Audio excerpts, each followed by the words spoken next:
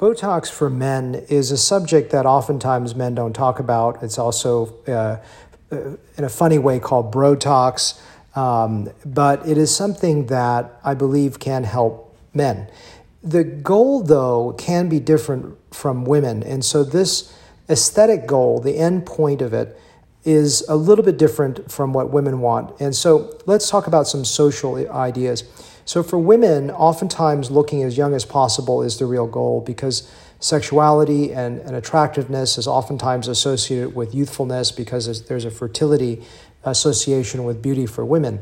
Now, what's interesting socially, just briefly for women, is that there's a difference in different societies for what is considered attractive. And so women in their 40s in America, a couple small crow's feet is not considered abnormal. It's not considered unattractive, although some women just simply don't want any crow's feet, which is not unreasonable either. But in Asia, they did a study and they found that women in their 40s, any crow's feet looks old because it's just a different standard based on cultural differences and based on probably how racial aging occurs, since Asian women are deathly afraid of going to the sun and causing any degree of aging. So in men, there is that also those cultural issues to discuss. So with men, you probably heard, especially for heterosexual men, or how women view men with aging, is oftentimes they think men look more attractive with a little bit of aging, and they look a little bit more distinguished.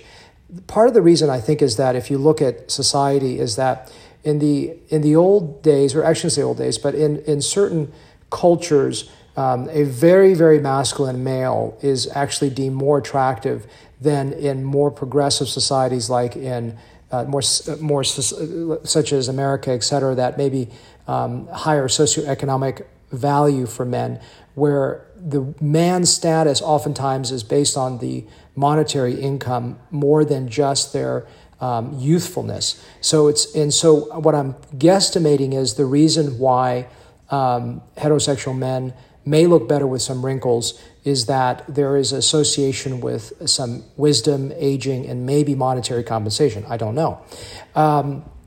And women sometimes like men with a little bit of aging to their face. So when I'm working with a male in terms of wrinkle reduction, sometimes I don't want to remove all the wrinkles. So a large part of the discussion is find out the motivation for a man wanting Botox. For example, if a man says, look, I just want to look a little better, then I usually just try to reduce some of the wrinkles. Now, if you said, well, wait a second, I thought you just said wrinkles on men look good.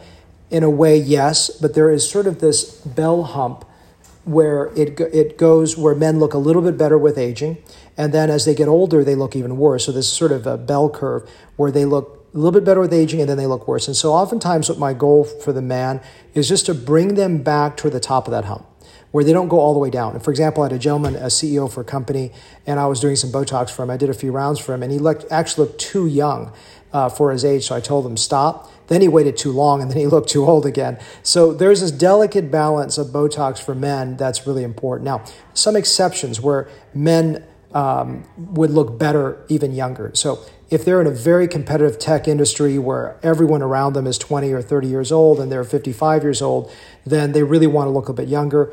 That's a professional context where maybe I would drive them a little bit more. And that's why that first consultation is so important.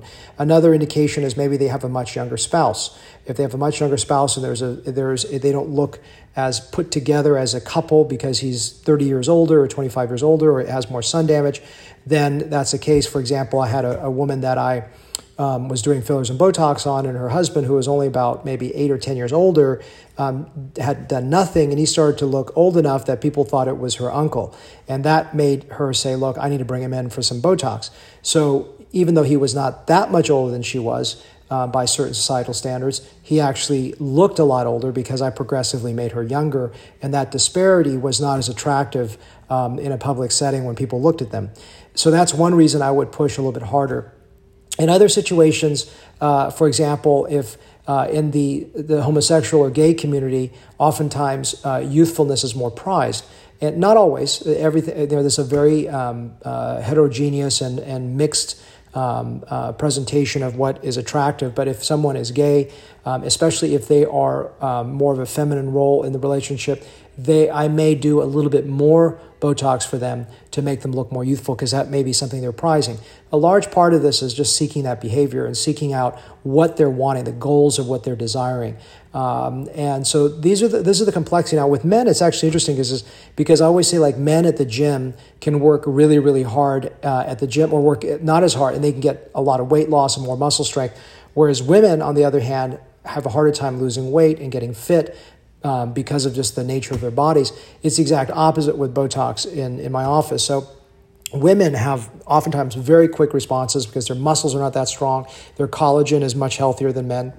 Men have very strong muscles, not as healthy a collagen oftentimes as women, and so they take longer to get there. So if you understand that oftentimes the goal for men is not necessarily all wrinkle reduction, but at the same time it is harder to achieve that, then it may be the mixed bag of getting the best results for a man. So if you're a woman listening to this and you're thinking about your husband having this done or your spouse is, or just you want to do this, I think it's good for everyone to be educated about sort of the goals that I discussed during consultation, as well as what you should expect in terms of getting to the best results for you personally.